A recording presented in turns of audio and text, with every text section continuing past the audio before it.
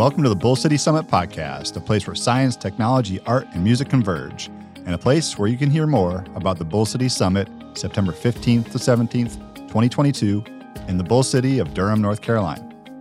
Today, BCS CEO Parag Bhandari hosts from the Earfluence podcast studio at American Underground in Durham. Here's Parag. Hey, this is Parag with Bull City Summit podcast, here with Chris Creech from the Glass Jug. And I'm super excited about this one because the Glass Jug, I got introduced to the Glass Jug when I first moved back a couple years ago. Welcome to the podcast, Chris. Thanks so much for joining us. Yeah, appreciate you having me on. This podcast, obviously, with Bull City Summit highlights, local entrepreneurs, local brands, and just awesome success stories with a lot of the cool startup brands that are involved. I can't think of one better example than the Glass Jug from a lot of different aspects, and, putting my marketing hat on and all of that. So I'd love to maybe start off by learning more about your background, maybe before launching Glass Jug and then leading up to that moment. Sure. Well, that was quite the introduction. Yeah. So thank you. Sure. We, my wife and I, Katie, we were in college together at UNC in Chapel Hill, and us, as well as three other buddies of mine, started homebrewing together, as college kids do, and started making some beer. We're having a lot of fun with it. And then as folks graduated and moved on, we were the ones still in Chapel Hill, and we sort of inherited all the equipment and really kind of dug into it and got tied into the homebrewing community, which at the time was at a turning point. So this was late 2000s to early 2010s. And there were fewer than 100 breweries in the state of North Carolina. There's now there's over 400 now. So to give you a sense of scale, a lot of the guys that we started brewing together and just chatting with and bouncing ideas off of were the guys that opened all the breweries around here. So we were brewing with Matt, who runs Dirty Bull, when we both lived in Chapel Hill. The guys from Steel String were neighbors of ours. Like the Ben and Danya from Hall River out in Saxapahaw. Like we all just were nerdy homebrewers that in our mid-20s. But we bought a house, moved to Durham. We realized there wasn't a whole lot of craft beer scene, particularly where we were, which was on the south side, kind of the RTP side of Durham. You had Sam's Bottle Shop, which had been a staple since the 80s, really. And John Boy did great with that, and they were already in plans for opening the bottle shop over in Hope Valley. But there wasn't much on the RTP side, and we had just been so connected to craft beer in Chapel Hill, and we felt like there was a hole here. Yeah. So we said, well, all these guys that we were brewing with now run breweries. Why don't we open up a retail shop and sell their beer, because they're making a great product? So we originally opened in 2014 as a small retail beer and wine bottle shop. Started out as a shop. Yep. We started out on the retail side. We had, I think, 8 or 12 taps, 5 tables inside, but primarily a retail shop. What I didn't realize about Durham that I had to learn through running the Glass Jug is Durham is a very big city in terms of land area. There's not a lot of suburbs. Right. Like Durham County is Durham. Wake County, you've got Garner, Wake Forest, Knightdale, Holly Springs. They all have their own identity, their own downtown, their own kind of brand for each of these small towns. Durham just sprawls. Right. So we were in the south part of Durham that's equidistant from downtown Raleigh to downtown Durham, right, but we're still Durham, and there wasn't an identity there, but a lot of people lived down that way, and they were looking for somewhere cool to hang out. We didn't realize how much that was needed until we became that place, which was interesting because we thought we were opening a retail shop and people might grab a beer while they shop. But we suddenly realized people just wanted to hang out and drink beer, and we didn't have near enough space. Right. So we ran in that spot for about 3 years. And then this is the RT spot. This is the RTP spot. The original one. Original one was in the Greenwood Common Shopping Center over on Highway 55. We, in 2018, moved out of that suite in the same shopping center to a much larger suite because we needed more. We wanted to be more of a tap room. Sure. So we got a big beer garden built out back. We added a lot more seating inside.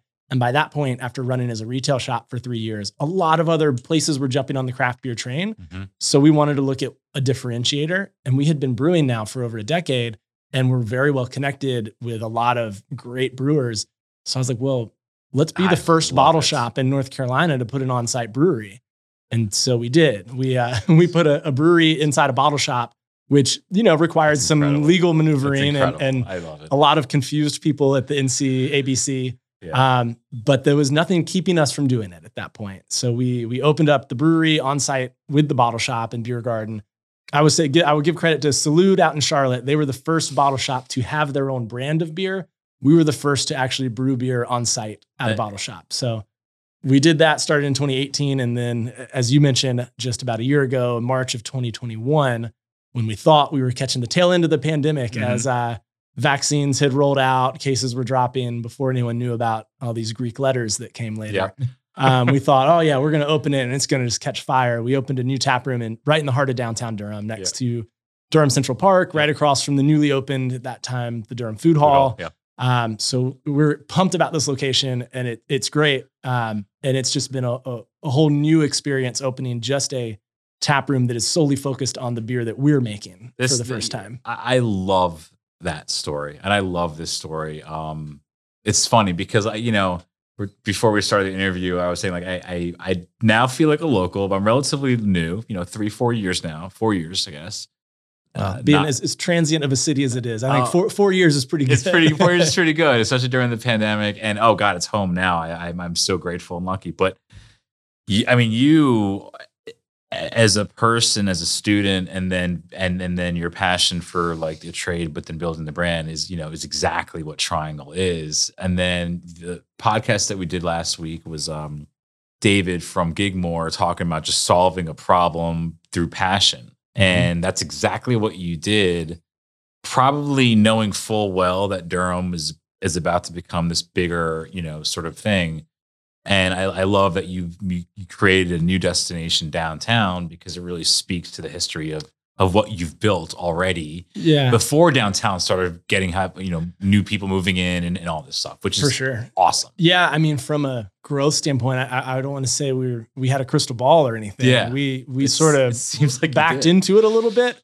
We opened in the original location we did because it was close to our house and we thought that side of town needed something, and rent was cheap. Yeah. But now that, like, just in the 8 years we've been there, on my 4-minute commute, there's now 4 new townhouse complexes that I pass by every day. Wow. Yeah. I mean, it's blowing up down there. And then when we were looking at expansion, that was the thing. We could open in Raleigh, we could open anywhere, but being that we were a Durham brewery, we saw ourselves as a Durham brewery, even though we were 2 miles from the border with Cary. Totally. A lot of people were very confused when they realized they were actually in Durham and not Morrisville or Cary. Yeah.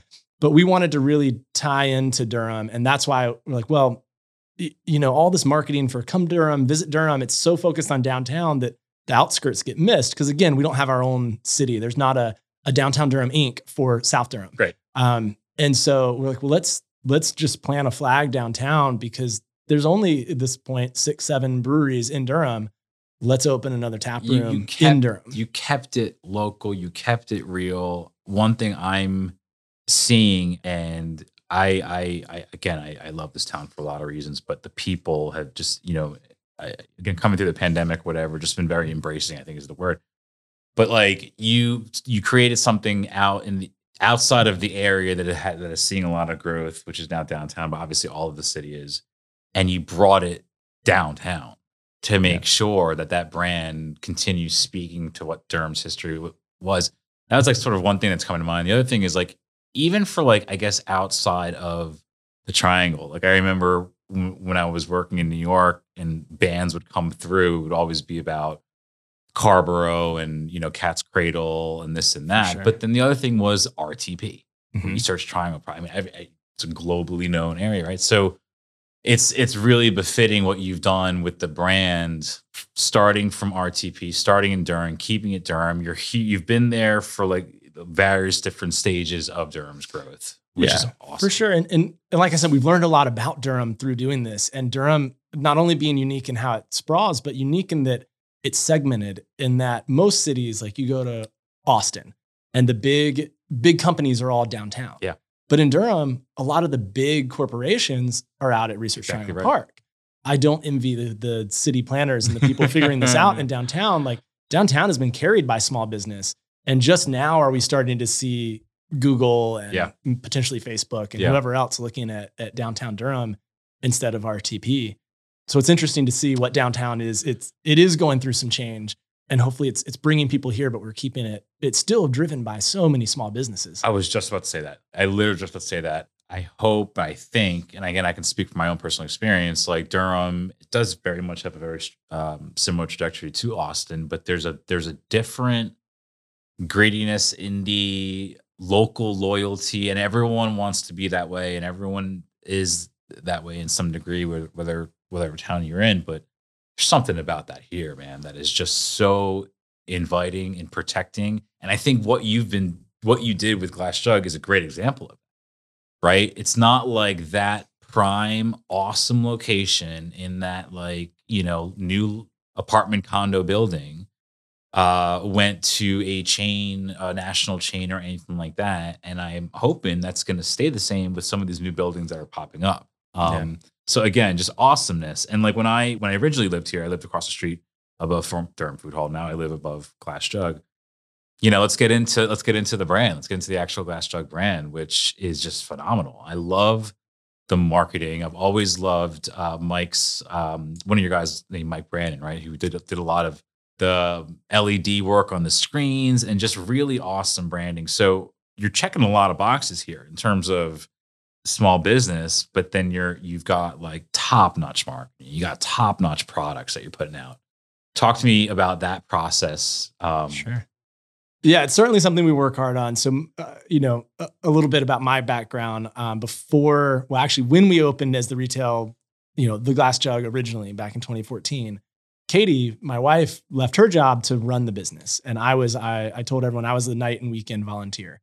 And that was a strategic choice because we wanted a female run beer place. Because there's all sorts of issues with diversity in craft beer. Right. So having a female run space was important to us. Yeah. And we wanted it to be a safe and welcoming space. But before that, I worked for a company that was originally a website design firm and then sort of branched into digital marketing consulting. And I sort of ran our email marketing, digital marketing, content marketing consulting arm, which has now become what that company does. Yeah. At the time, it was me, and I was the guinea pig to see if we could sell that. Yeah.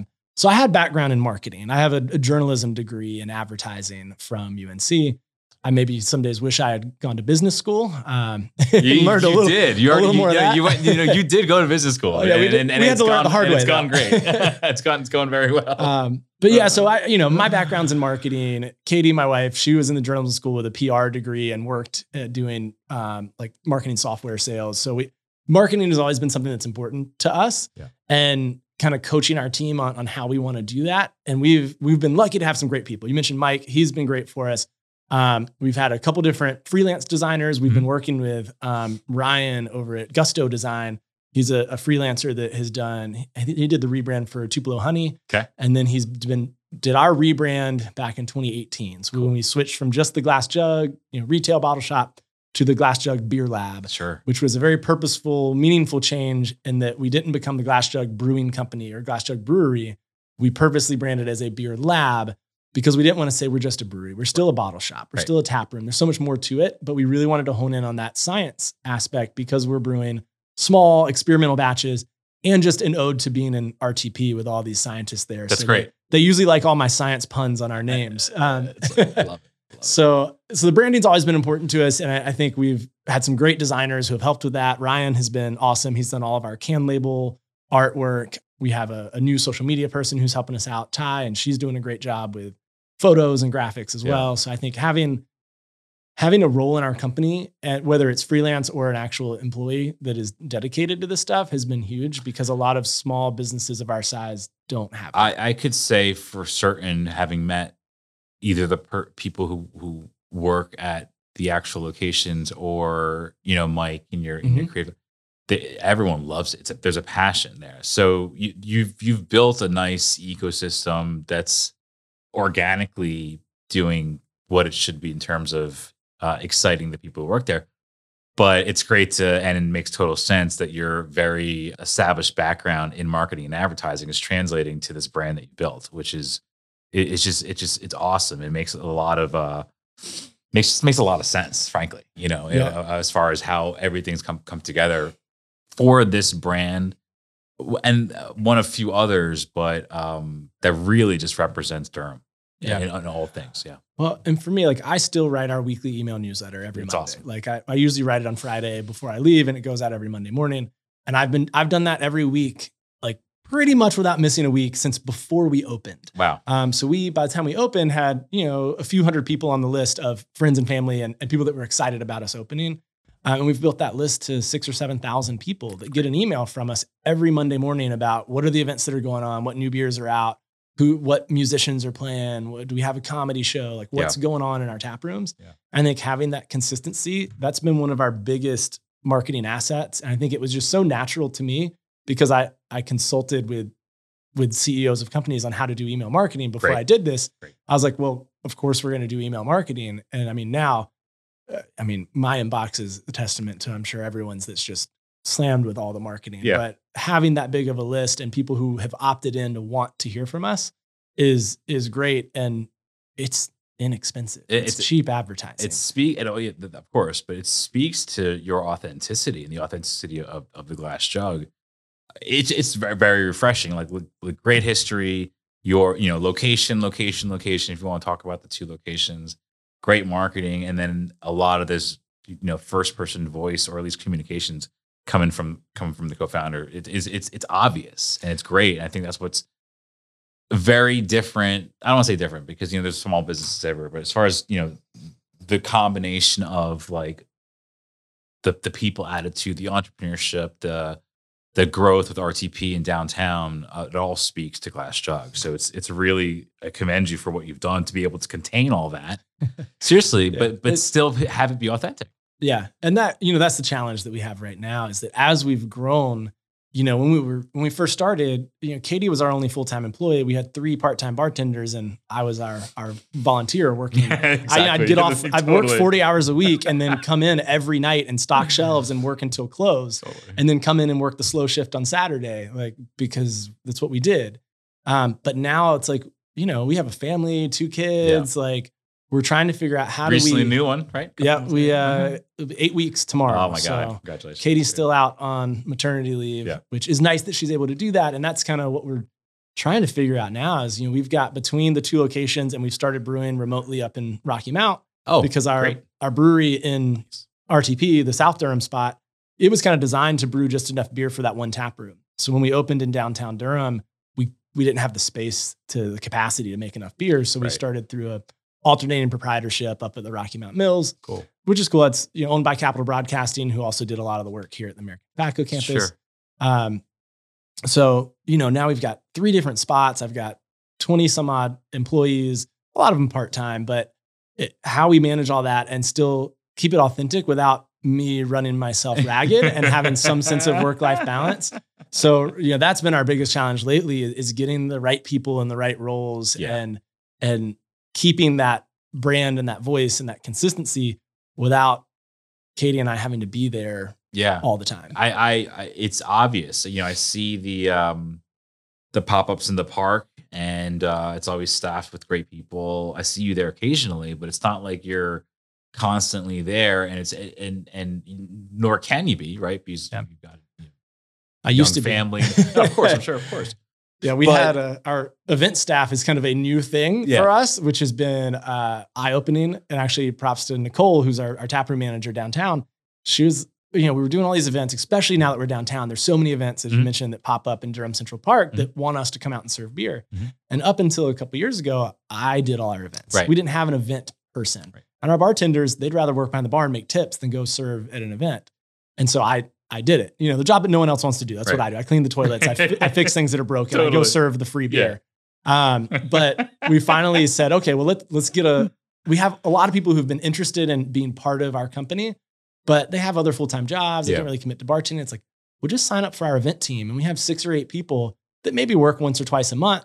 And they come out and represent our brand at these events and they love it because it's fun. It gets them out from their 9 to 5. They feel like they're part of and they are a part of our company. Brand representation is seamless. So every time I've, either, gone inside the actual location or have seen you guys out in the park. So it's awesome. It's just, it's a cutting through the clutter type of brand based on these different pillars that you've you've mastered. It's awesome. So mastered is a strong word. We're still working on it. It looks pretty good. Looks and feels good.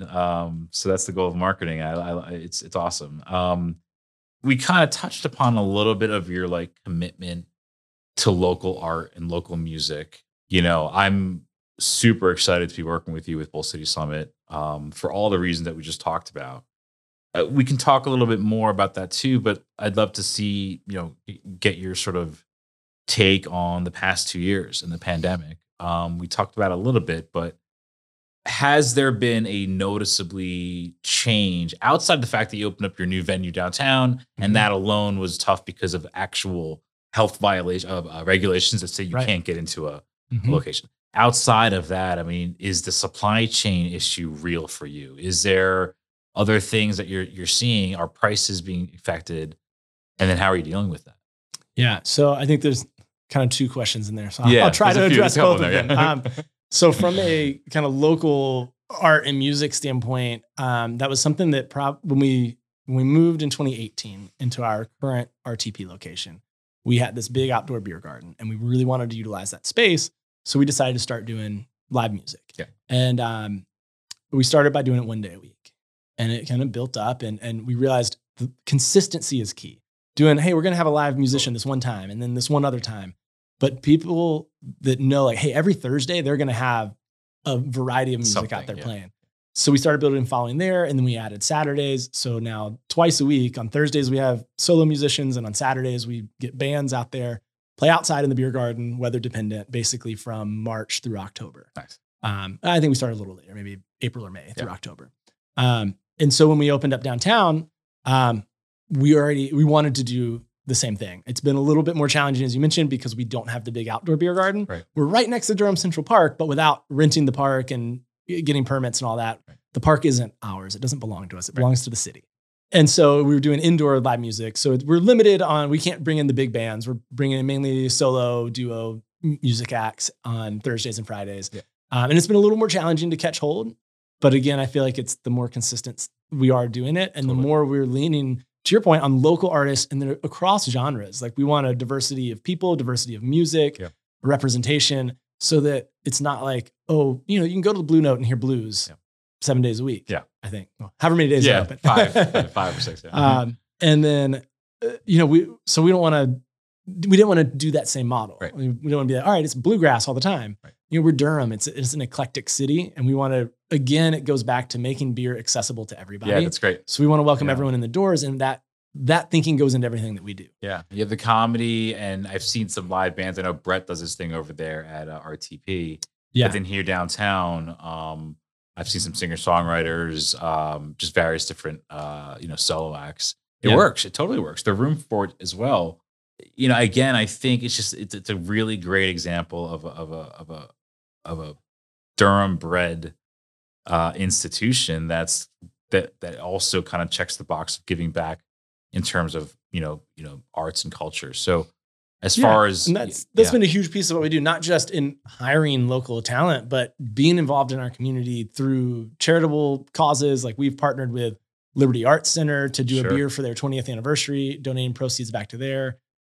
Today, on the day that we're recording this, we're doing a Pride Day. Human Rights Campaign, LGBTQ Center of Durham are coming in. We're helping raise some money for them through a raffle. Great. Like we're trying to tie into all the different parts of this community. Yeah. And give back where we can, because one of our big focuses is being community driven, and we want to put our money where our mouth is. Yeah. Not only do we want to say everyone's welcome, but we also want to give back to the community that's spending time with us. Yeah. And you really have, I think maybe that, throughout the pandemic, this is a brand and a, more than a store that's going to be able to look back at this period because when you open this venue and everything's happening. So and to speak to kind of the follow-up question that you asked, I think COVID was good for live music, to be honest, because most live music venues had to shut down. I know where you're going with this. And we were outdoors and I bought a few hundred feet of PEX tubing and made big circles and put them out in the grass 6 feet apart. Yeah. Told people to bring their own lawn chairs, set up in your drinking circle,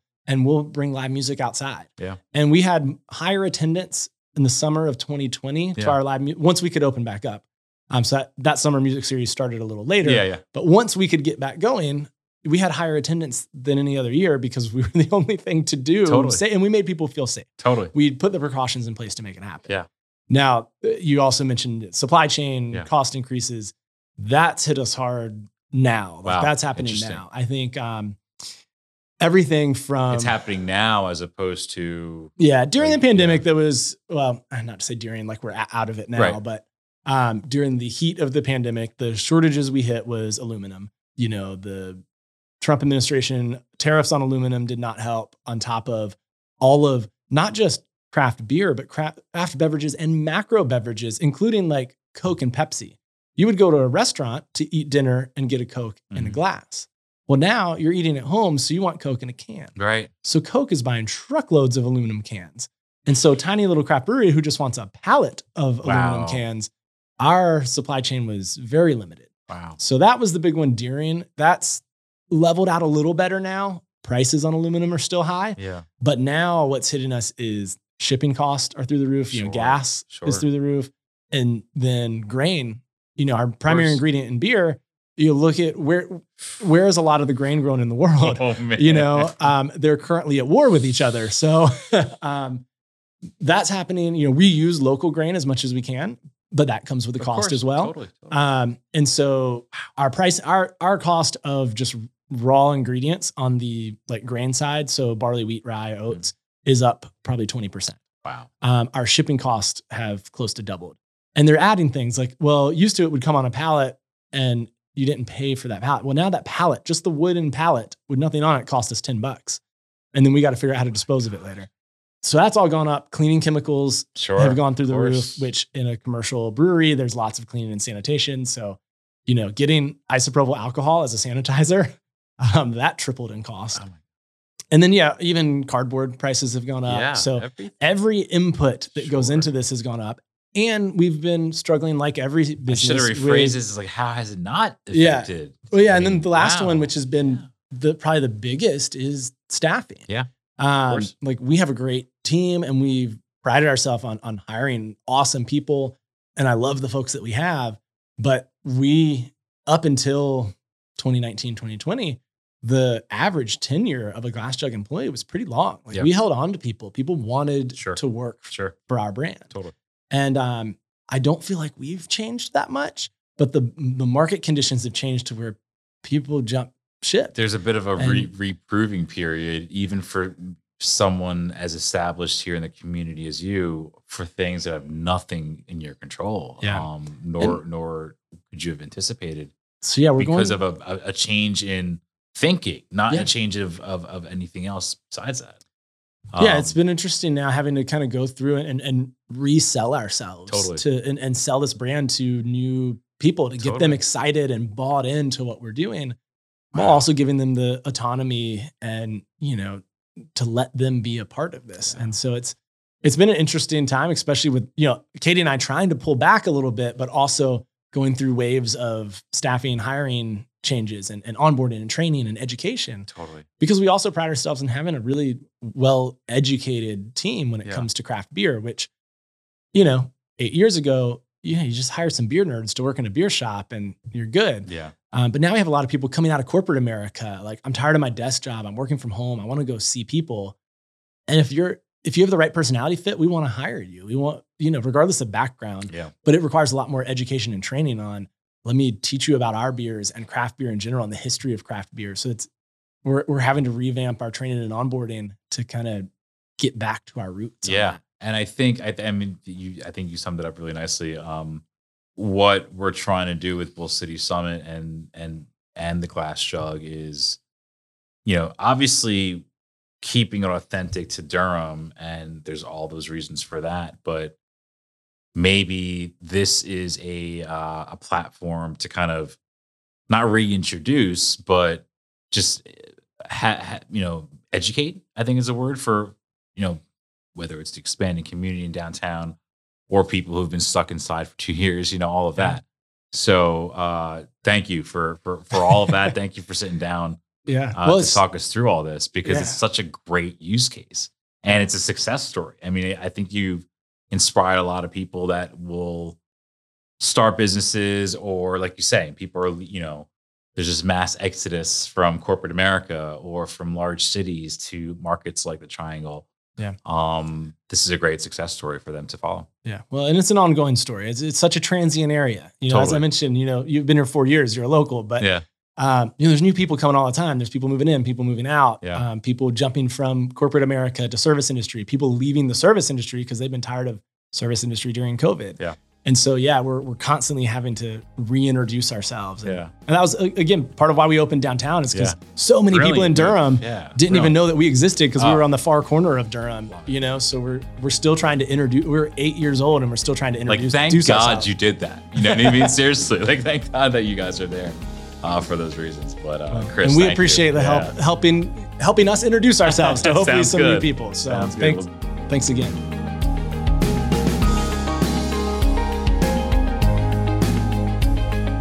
That was Parag Bhandari with Glass Jug's Chris Creech. For more on Glass Jug, check out upcoming events, or to get involved in what they're doing in the community, visit glass-jug.com. And for everybody interested in attending Bull City Summit September 15th to 17th, head to bullcitysummit.com. Thanks for listening, everyone, and we'll see you again soon on the Bull City Summit podcast.